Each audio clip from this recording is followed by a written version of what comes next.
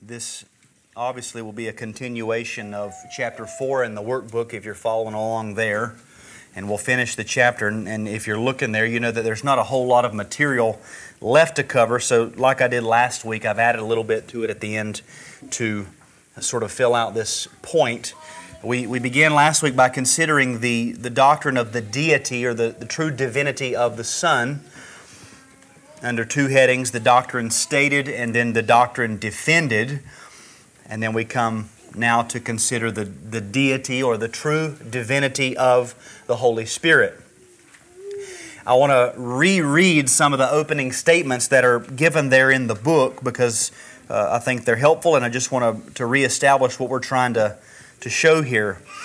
He says, "A person simply cannot be a Christian without recognizing that the Son and the Spirit are God, the second and third persons of the Trinity. The Son who became flesh for our salvation, and the Spirit who indwells every believer." As a reminder that what we're talking about here is a first-tier issue. These are matters of supreme importance.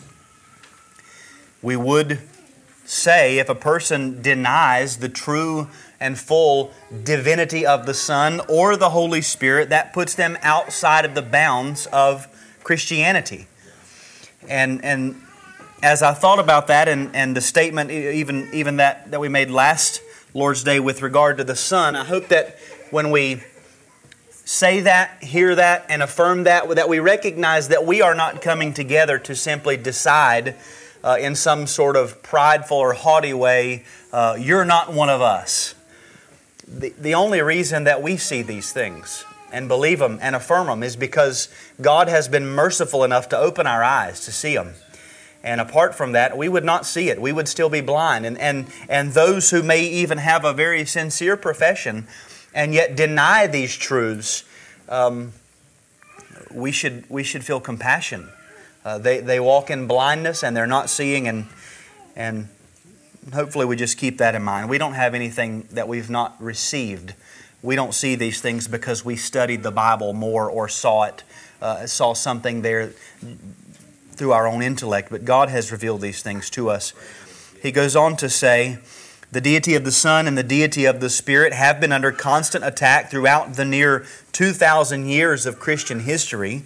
Therefore, it is absolutely essential that every true follower of Christ learn from the Scriptures that both the Son and the Spirit are fully divine in the strictest sense of the term." And so that's what our aim is to show that the Holy Spirit is fully divine in the strictest sense of the term, meaning the Holy Spirit is the God of the Bible. There is only one God in the Scriptures, and the Holy Spirit is that God.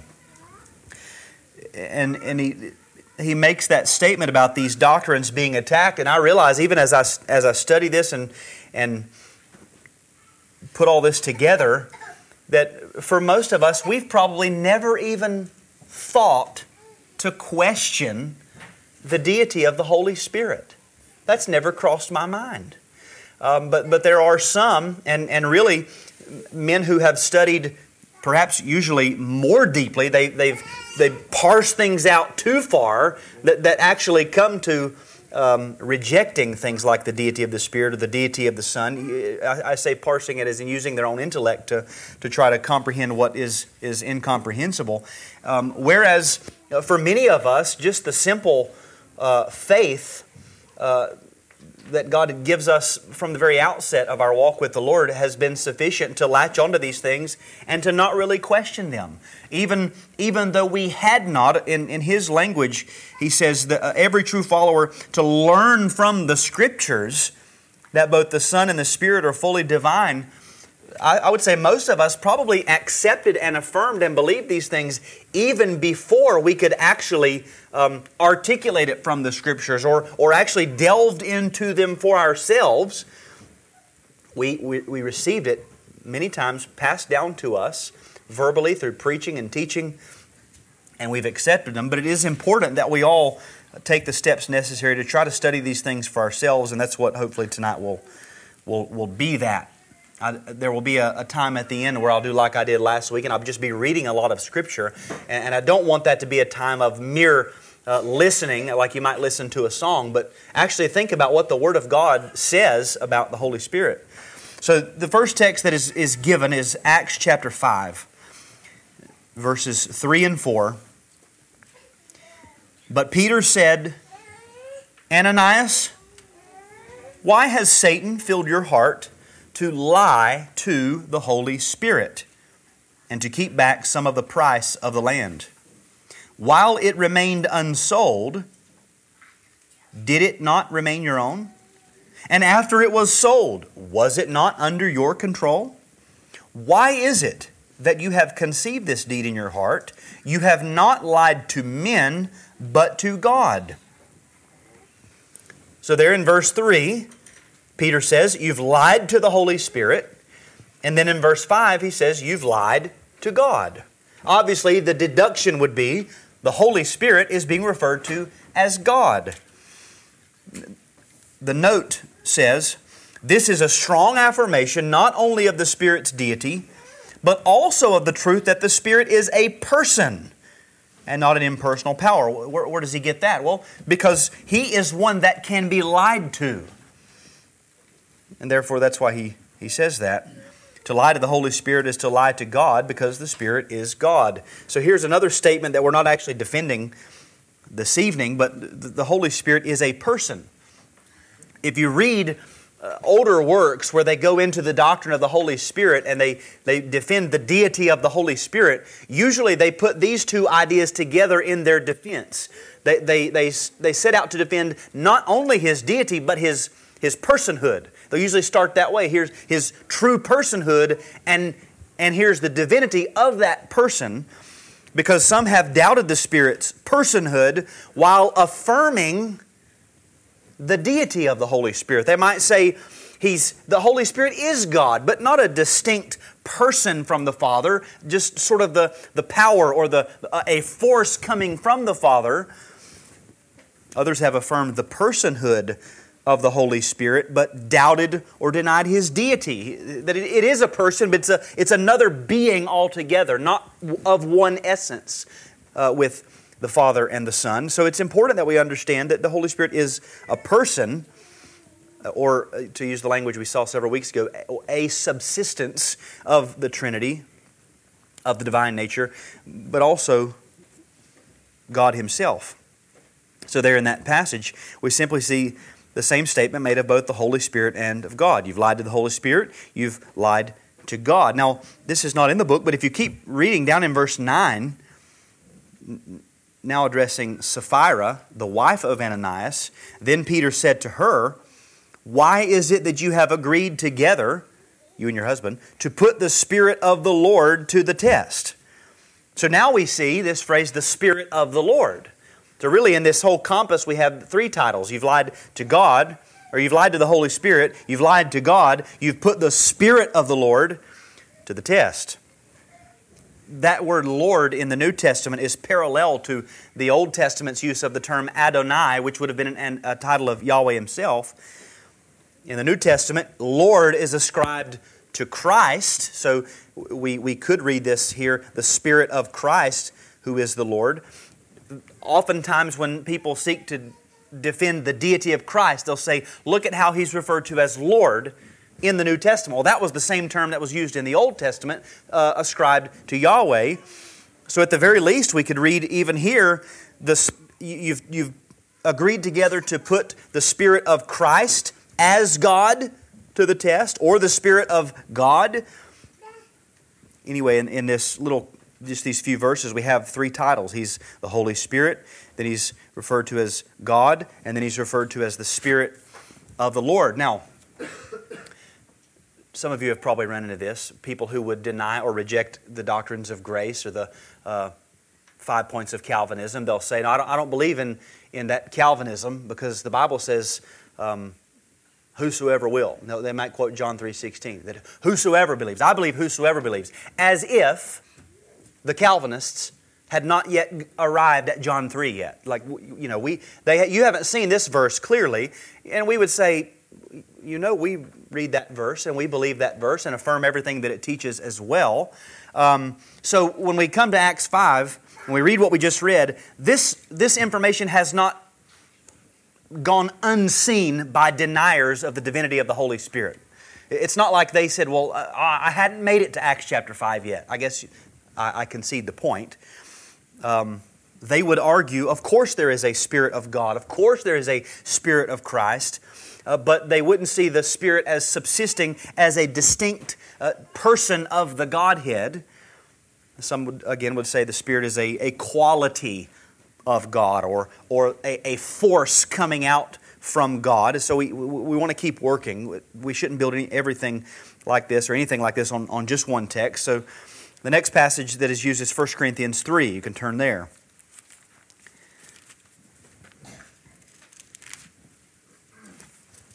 1 Corinthians chapter 3. And some would even have a hard time just with the whole concept of proof texting these various doctrines. But if you pick up any work of systematic theology, usually this is the way it's presented. Just gathering up a heap of texts and running through them. 1 Corinthians chapter 3, verse 16 says, "Do you not know that you are a temple of God, and that the Spirit of God dwells in you?" Now, I want to push against the commentary that's in the book a little bit, although I don't think this is contradictory. In 1 Corinthians 3, as far as I can tell, the context is the church. He's speaking of the church as an assembly, which he refers to as the temple of God. Well, what does that imply except that God resides in that temple, the church? But then at the end of the statement he says, "The Spirit of God dwells in you," implying that the Spirit of God is God.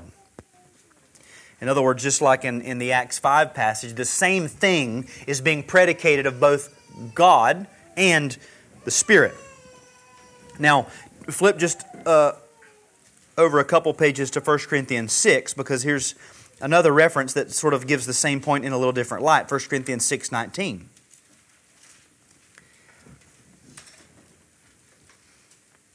"Or do you not know that your body is a temple of the Holy Spirit who is in you, whom you have from God, and that you are not your own?"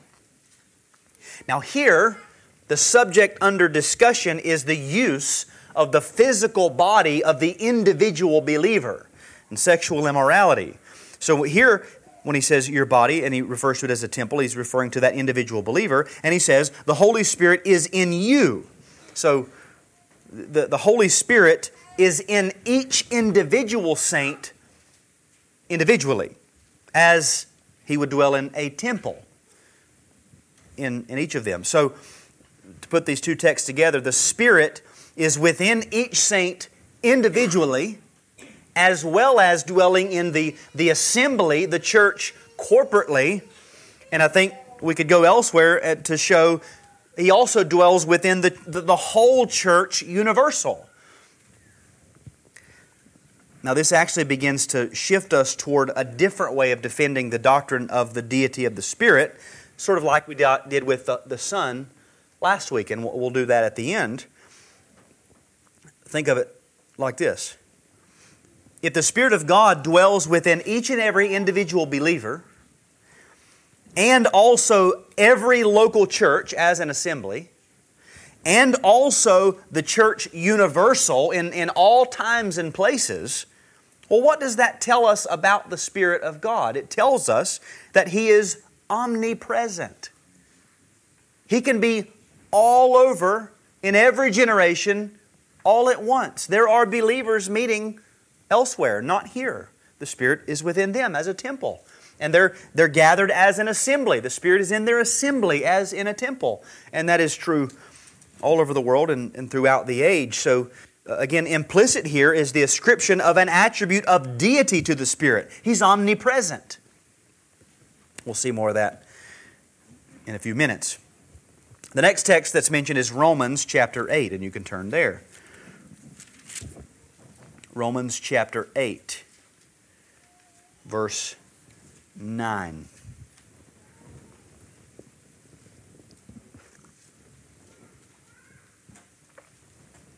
He says, "However, you are not in the flesh, but in the Spirit, if indeed the Spirit of God dwells in you. But if anyone does not have the Spirit of Christ, he does not belong to Him." Now in this passage, first there's a reference to simply the Spirit. Then there's the Spirit of God. Then He's called the Spirit of Christ. Again, 3 titles, which there is probably something to that. But keep reading. Look at verse 10. "If Christ is in you, though the body is dead because of sin, yet the Spirit is alive because of righteousness. But if the Spirit of Him who raised Jesus from the dead dwells in you, He who raised Christ Jesus from the dead will also give life to your mortal bodies through His Spirit who dwells in you." Now, we put all these passages, or these verses together in these statements, it really begins to make a pretty vibrant picture, I guess you could say, of the Holy Spirit. Because in verse 10, if Christ is in you, well, that's paralleled with what we saw in verse 9 with reference to the Spirit of God. In verse 9, if the Spirit of God dwells in you. Verse 10, the Spirit of Christ is in you, or if Christ is in you, rather. Therefore, the Spirit of God is parallel to simply Christ. The Spirit of God being in you is Christ in you. And then he refers to the Spirit of Him who raised Jesus. Now, we might say that would be a reference to God generally, or the Father specifically. Usually when you see references to the Son and even the Spirit and then also God, it's making a reference to the Father specifically. But either way, we might could see this as saying the Spirit of the Father in you is the same as Christ in you, which is the same as the Spirit of God in you. All of these statements just rattled off as if we should understand that this is all one divine person, and yet the fullness of the Godhead. All of this would be utterly nonsensical if the Spirit is not the God of the Bible. There are clearly 3 distinct persons and yet only one God. Now that, I think, concludes the material in the workbook. So in addition to that, I want to do sort of what I did last week with regard to the Son. This time, rather than sticking to one author, last week I used the outline of Plumer. I'm going to give you a sampling of material from John Owen, Herman Bavinck, Gerhardus Voss, and John Gill. Now, I'm not going to walk through this and say Voss says this, Gill says this. I won't do all that. I took all the notes, and then just put it all together here. Many of their statements, again, it's interesting when you survey different men and how they deal with this doctrine, a lot of their statements overlap, which is sort of the point, because you see that the men of the past, the methodology of our predecessors has usually pretty much followed the same rails. They all go about it pretty much the exact same way, because they know that down through history, this is the way that you need to defend the doctrine against the opposing heresies. And so they all just come along and say, here's how we prove the deity of the Holy Spirit. So that's what I want to show you. Now, to set the pace for that, I will read 2 quotes from John Owen. Speaking of the Holy Spirit, he says, quote, "Things are so ordered in the wisdom of God that there is no personal property that may be found in an infinite divine nature, but it is in one place or other ascribed unto Him." That is the Spirit. And then later he says, "In every great work of God, the concluding, completing, perfecting acts are ascribed unto the Holy Ghost." Now, if we put these 2 statements together, we sort of get the same outline as we saw last week. The proper divinity of the Spirit is seen most clearly when we take note that the attributes or personal properties of God are ascribed to the Holy Spirit, and also the works of God are ascribed to the Holy Spirit. So that's what we're going to do. First then, we see throughout Scripture that the attributes of God are ascribed to the Spirit of God. First, eternity. Eternity, that God is infinite with regard to time. He's outside of the bounds or the limits, or we could say He is not limited by what we call time. He is eternal. Hebrews 9:14, how much more will the blood of Christ, who through the eternal Spirit offered Himself without blemish to God, cleanse your conscience from dead works to serve the living God. He's referred to as the eternal Spirit. Now there is some debate there. Is he talking about the Holy Spirit or some other type of eternal Spirit? If I'm not mistaken, I think John Owen has a way of basically saying it's a distinction without a difference. But there we have a reference to the eternal Spirit. Omnipresence, as we've already seen, the fact that the Spirit of God is everywhere, in all places. We could say all of the Spirit is in all places, at all times. David says in Psalm 139, verses 7 to 10, "Where can I go from your Spirit? Or where can I flee from your presence? If I ascend to heaven, you are there. If I make my bed in Sheol, behold, you are there. If I take the wings of the dawn, if I dwell in the remotest part of the sea, even there your hand will lead me, and your right hand will lay hold of me." So there we have your Spirit, then your presence, then you. Now who's David talking to? Verses 1 and 2. "O Lord," that is, "O Yahweh, you have searched me and known me. You know when I sit down and when I rise up." The Spirit here is shown to be in all places at all times, but is directly addressed as Yahweh Himself. 1 Corinthians 12:13 says, "For by one Spirit we were all baptized into one body, whether Jews or Greeks, whether slaves or free, and we are all made to drink of one Spirit." That is, all Christians everywhere have received this one singular working of the one singular Spirit. Again, all Christians in all times and all places, Old Covenant, New Covenant, all believers have received this same baptism in the same Spirit. Therefore, the Spirit must be in all places at all times. He is omnipresent. Omniscience is ascribed to the Holy Spirit. Omniscience means God knows everything. He knows all things fully and perfectly. And that's ascribed to the Spirit. 1 Corinthians 2:10 says, "For to us God revealed them through the Spirit, for the Spirit searches all things, even the depths of God." Now we could say the depths of God would be descriptive of the most incomprehensible knowledge that could possibly exist. And yet it is the Spirit of God who knows even the depths of God. John 16:13, Jesus promises that when the Spirit of truth comes, He will guide you into all the truth. Well, how could He do that if He did not know all the truth? The Spirit is omniscient. He knows all things because He's God. Omnipotence is ascribed to the Holy Spirit.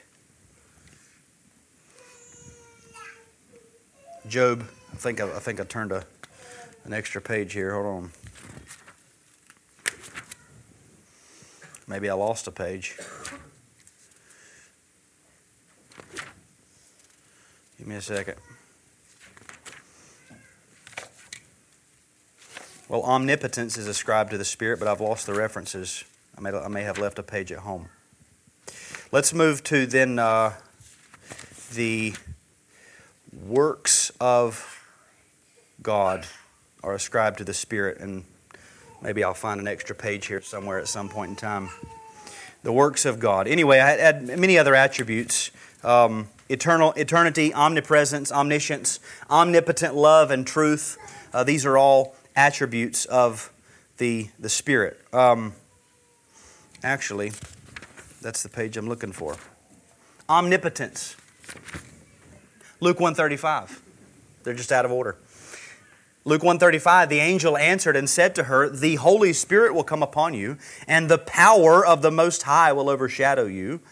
And for that reason, the Holy Child shall be called the Son of God. We see here again, personal traits are ascribed to the Spirit. He will come upon you. But He's also referred to or paralleled with the power of the Most High. He has the power of God Himself.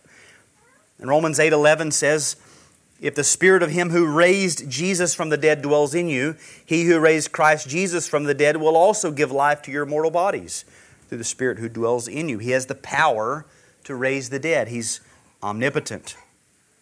The love of God is ascribed to the Holy Spirit, Romans 5:5. Hope does not disappoint because the love of God has been poured out within our hearts through the Holy Spirit who was given to us. Now 1 John 4:8 we know says that God is love. We could say the love of God is God. God is love. So here, the love of God, which is God, is poured into our hearts. How? Through the indwelling Holy Spirit. The Spirit was given to dwell in us, and by this indwelling, we also have the love of God in us. Since the love of God is no more or less than God Himself, then the indwelling love and indwelling Spirit are both synonymous with the indwelling God. We could say the Spirit is the love of God personified. I used to think it was interesting whenever I first read Jonathan Edwards' article on the Holy Spirit of the Trinity, and he referred to the Spirit as the love of God standing forward as a third person. The more I've read and studied, that's pretty much the understanding of everybody.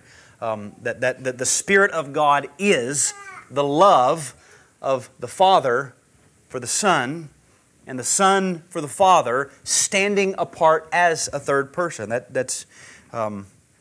read that many, many times. The love of God is ascribed to the Spirit, and then the attribute that we would call truth or veracity. 1 John 5:6, this is the one who came by water and blood, Jesus Christ. Not with the water only, but with the water and with the blood. It is the Spirit who testifies, because the Spirit is the truth.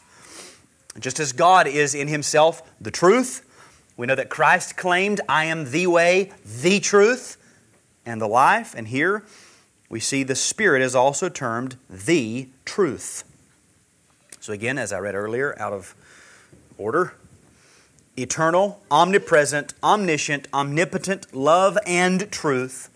All of these are attributes that we're going to see of God later on in this study. All of that is given and ascribed and personified in the Holy Spirit. Secondly, then, the works of God are ascribed to the Spirit. The works of God. First, creation is ascribed to the Holy Spirit. In the beginning, this is Genesis 1 and 2. In the beginning, God created the heavens and the earth. The earth was formless and void, and darkness was over the face of the deep, and the Spirit of God was moving over the surface of the waters. Now that word, moving, this is my stab at a pronunciation of it, marakafeth. It's here, it's in Deuteronomy 32, and then this week I was shown another use of a form of this word in Jeremiah 23:9 that helps us get a picture of what it means. The Spirit of God was moving. Some of you have hovering. Jeremiah 29:3, all my bones tremble. It's the same word. So imagine a trembling of the bones. That's its picture. It's defined as an easy, gentle motion such as a dove's wings hovering over its nest. That's what's predicated of the Holy Spirit there in creation. Job 26:13 says, by His Spirit the heavens were made fair, or we would say they were brought to their perfect beauty. The Holy Spirit did that. Psalm 8 refers to the heavens as the work of your fingers. Now you might say, fingers, okay, so what? Well, in Luke 11:20, our Lord says, if it is by the finger of God that I cast out demons. In Matthew 12, it's recorded as, if it is by the Spirit of God that I cast out demons, leading us to conclude the finger of God is an anthropomorphism for the Spirit of God. And so we could read Psalm 8:3, the heavens are the work of God's Spirit, or the Holy Spirit. Now I'm going to turn backwards, and I should be back in order here. Correct. Of individuals. Job 33:4, Elihu or Elihu, he says, the Spirit of God has made me, and the breath of the Almighty gives me life. So He is the Creator, the Holy Spirit. The preservation or maintaining of creation is ascribed to the Holy Spirit. Psalm 104:30, when you send forth your Spirit, they are created, and you renew the face of the ground. In other words, He keeps creation from decaying. He sustains it. One commentary describes this idea as, it says, it is His, that is the Spirit of God, it is His constant providence which repairs the wastes of time and disease. We're not evolutionists. We don't believe things are just getting better and better and better all the time. We know that things are corroding, things decay. And yet it is the Spirit of God who constantly renews the created order to keep it moving along until such a time as the end will come. That's the Holy Spirit. Miracles are ascribed to the Holy Spirit. Again, Matthew 12:28, it is by the Spirit of God that I cast out demons. Regeneration is ascribed to the Holy Spirit. In John 3, verses 3-5, Jesus answered him, truly, truly, I say to you, unless one is born again, he cannot see the kingdom of God. Nicodemus said to him, how can a man be born when he is old? Can he enter a second time into his mother's womb and be born? Jesus answered, truly, truly, I say to you, unless one is born of water and the Spirit, he cannot enter the kingdom of God. A reference to regeneration. In Titus 3:5, we learn that God saved us by the washing of regeneration and renewal of the Holy Spirit. Regeneration, then, the new birth, is the work of the Holy Spirit. As well as salvation in general, overall, is ascribed to the Holy Spirit. 1 Corinthians 6:11 says, and such were some of you, but you were washed, you were sanctified, you were justified in the name of the Lord Jesus Christ and by the Spirit of our God. Washed, sanctified, justified. All of that by the Spirit. The government of the church is ascribed to the Holy Spirit. Acts 13:2-4, while they were worshiping the Lord and fasting, the Holy Spirit said, set apart for me Barnabas and Saul for the work to which I have called them. Then after fasting and praying, they laid their hands on them and sent them off. So being sent out by the Holy Spirit, they went down to Seleucia, and from there they sailed to Cyprus. It was the Holy Spirit who comes and appoints and selects and disposes these men for their missionary work. In Acts 15:28 it says, it has seemed good to the Holy Spirit and to us to lay on you no greater burden than these requirements. It is the Spirit who established the rules for practical godliness in those Gentile churches.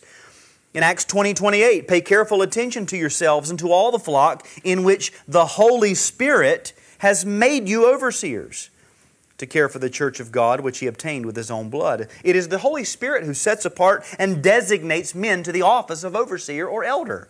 The Holy Spirit does that. It's His job as governor of the church.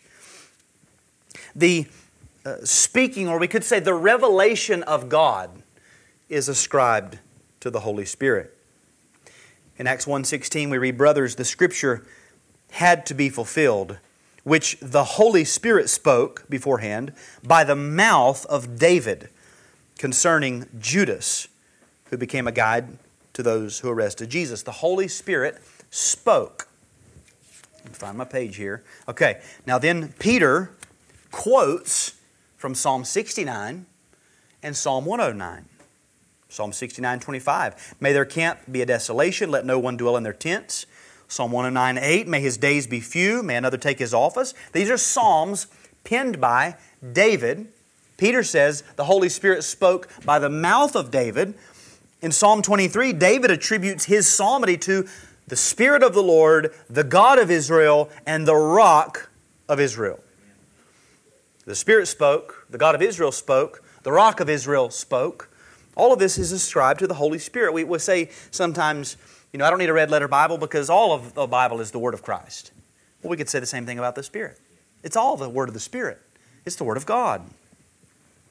In Hebrews chapter 3, verses 7-9, therefore, as the Holy Spirit says, today, If you hear His voice, do not harden your hearts as in the rebellion on the day of testing in the wilderness where your fathers put Me to the test and saw My works for 40 years. The Holy Spirit said that.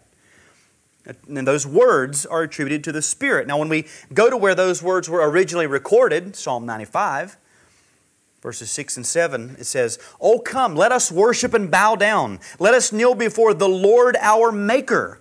For He is our God, and we are the people of His pasture, the sheep of His hand. Today if you hear His voice." And then it goes on to follow what was quoted there in Hebrews. So here we see the Holy Spirit is ascribed, if we go back to the Psalm, the Holy Spirit is being paralleled with Yahweh our Maker, our God, and we could say our shepherd. We're the sheep of His pasture. He's our shepherd. Again, the point is all of these words are ascribed to the Holy Spirit. He is the one who gives us the revelation of God. And then the resurrection of the dead is also ascribed to the Holy Spirit, as we've already read in Romans 8, 10 to 11. "But if Christ is in you, although the body is dead because of sin, the Spirit is life because of righteousness.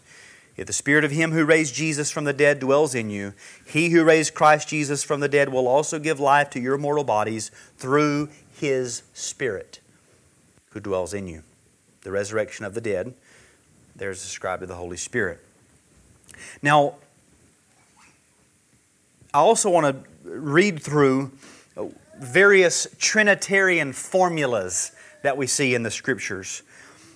The point in reading through these and taking note of them is that, as it was already said, these would be blasphemous if the Son and the Spirit were also not attributed with the same status of deity or divinity with the Father. If they were not one, then it would make no sense to put all these things together. We know Matthew 28:19. "Go therefore and make disciples of all nations, baptizing them in the name, singular, of the Father, the Son, and of the Holy Spirit." There they are, three together. 1 Corinthians 12, 4 through 6. "There are varieties of gifts, but the same Spirit. Varieties of service, but the same Lord. Varieties of activities, but the same God, who empowers them all in everyone." 2 Corinthians 13, 14. "The grace of the Lord Jesus Christ and the love of God and the fellowship of the Holy Spirit be with you all." There they are, three together. 2 Thessalonians 2, 13 and 14. "But we ought always to give thanks to God for you, beloved brothers, by the Lord, because God chose you as firstfruits to be saved, through sanctification by the Spirit and belief in the truth. To this He called you through our gospel, so that you may obtain the glory of our Lord Jesus Christ." Three again. Ephesians 4, 4 to 6. "There is one body and one Spirit, just as you were called to one hope that belongs to your call, one Lord, one faith, one baptism, one God and Father over all, of all, who is over all and through all and in all." Again, very often you see that it's in that order: Spirit, Lord, Father. Spirit, Lord, Father, which we typically think is backwards, but that's the way it's presented. Revelation 1, 4. "Grace to you," 4 through 5. "Grace to you and peace from Him who is, and who was, and who is to come, from the seven spirits who are before His throne," a reference to the Holy Spirit, and then from Jesus Christ, the faithful witness. 3 again. 2 Corinthians 13, 14. "The grace of the Lord Jesus Christ, the love of God, the fellowship of the Holy Spirit be with you all." That might be in here twice. The point is, we see these Trinitarian formulas consistently. These things, if we only read the Holy Old Testament, if we only read the Old Testament, we might begin to think these things are maybe even not there. When you get to the New Testament, it's so explicit, the information is so clearly set forth that it begins almost difficult to put it into a formula, so to speak, a consistent doctrine. I think if you'll pay attention to the way that these things are stated in the book and elsewhere, then when you go back to read the Old Testament, you're going to see The Old Testament is not silent about the doctrine of the Trinity. It might not be as crystal clear, but you can't get around it. Once you let the New Testament explain the prior revelation, you begin to see it everywhere. So then we see, this is the conclusion, that the Holy Spirit is the eternal, omnipresent, omniscient, omnipotent love and truth of God. He is creator and the preserver of creation. He's the author of miracles, of regeneration, and of all salvation. He's the governor of the church and the author of all divine revelation. He gives life to everything that lives, and He will be the one who raises the dead. That's the Holy Spirit. Now, Paul says in Ephesians 1 that when you believed in Him, Christ, you were sealed. If you're a Christian, you have been sealed, marked by the promised Holy Spirit, who is the guarantee or the earnest, the down payment of our inheritance. If you belong to Christ, you've been sealed with that Spirit, who is God Himself. And he also says in Romans 14:17, the kingdom of God is not a matter of eating and drinking, but of righteousness and peace and joy in the Holy Spirit. Joy. What should stir up more joy in us than to know that God Himself, and through the indwelling of the third person, the Holy Spirit, has come to reside in us and to seal us as His own forever. That should be a joyful thought. So may the Lord do just that for us as we take these truths to heart. Let's pray.